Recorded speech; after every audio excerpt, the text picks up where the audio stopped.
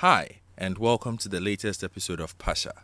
My name is Godfred Boafo. And I'm Nondobego Mjali. Thank you for joining us. Today we talk about the flu vaccine. The flu vaccine will not protect people from COVID-19, but it will reduce influenza-related illness. This will ease stress on health services during the pandemic. But there are people who don't trust the vaccine. Today we have Mariki Fender, head of the Zoonotic and Arbor Respiratory Virus Program and professor in the Department of Medical Virology at the University of Pretoria in South Africa. She starts by telling us who should get the vaccine.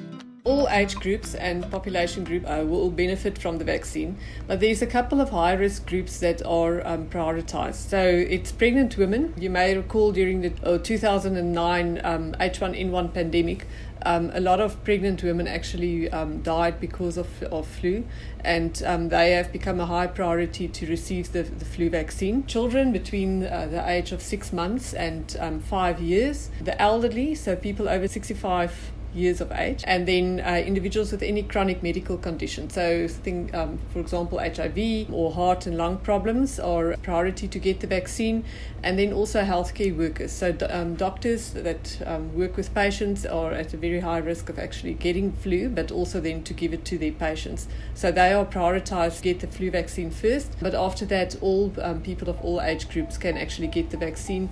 Mariki then discussed how it's important to get the shots because you wouldn't want to get the flu during the COVID-19 pandemic. The symptoms are similar to the coronavirus and a person will think that they have COVID-19. It's important not to go to the doctor unnecessarily, and you don't want to be exposed to anyone who may have the coronavirus. So by getting the flu vaccine, you protect yourself from other respiratory viruses like the flu especially, and you will avoid doctor visits. Without the vaccine, you could also get co-infections between influenza and the COVID-19, which puts you more at risk for getting hospitalized. Now we go on to the myths. How do I know that the vaccine I am taking matches the strain of influenza that is out in the world?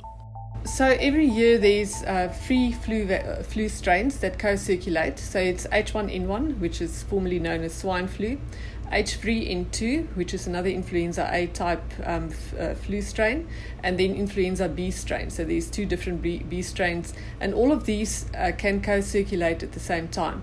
But every year, the World Health Organization, in collaboration with national influenza centers in every country, gets together and we exchange information about the strains that had circulated in every country in the world. So the WHO then collect this information and we decide on two vaccines, one for the Northern Hemisphere and one for the Southern Hemisphere. So this is actually updated every single year and try to then match it to the closest vaccines or the closest strains of flu that circulated in the previous years. So your chance of having the most recent strains in the flu vaccine is very high. Occasionally, flu strains drift a little, and in these cases, the vaccine may be a little less effective, but you will still be protected from other strains, and you will still have partial protection from the strain that has drifted a little. The flu vaccines are highly considered and updated every year. Many people say they get sick after taking the vaccine. Will I get sick if I take it? So the flu vaccine is a dead vaccine, so it's actually not possible to get sick of the virus itself.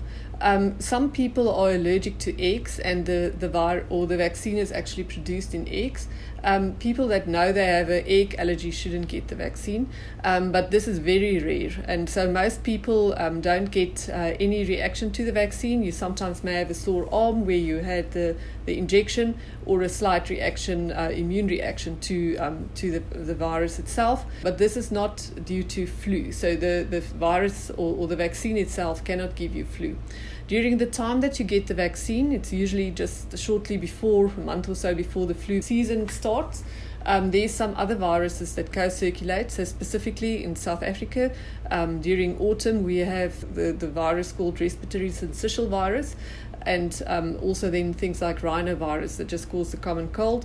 RSV is more associated with severe disease in children. Often you may get infected by one of these common viruses at the time you've got the flu vaccine, and you will think that this is the flu, but it's actually not the flu. Most of the time, you will be protected from flu when the season starts, and you will be protected from most of the viruses that are circulating.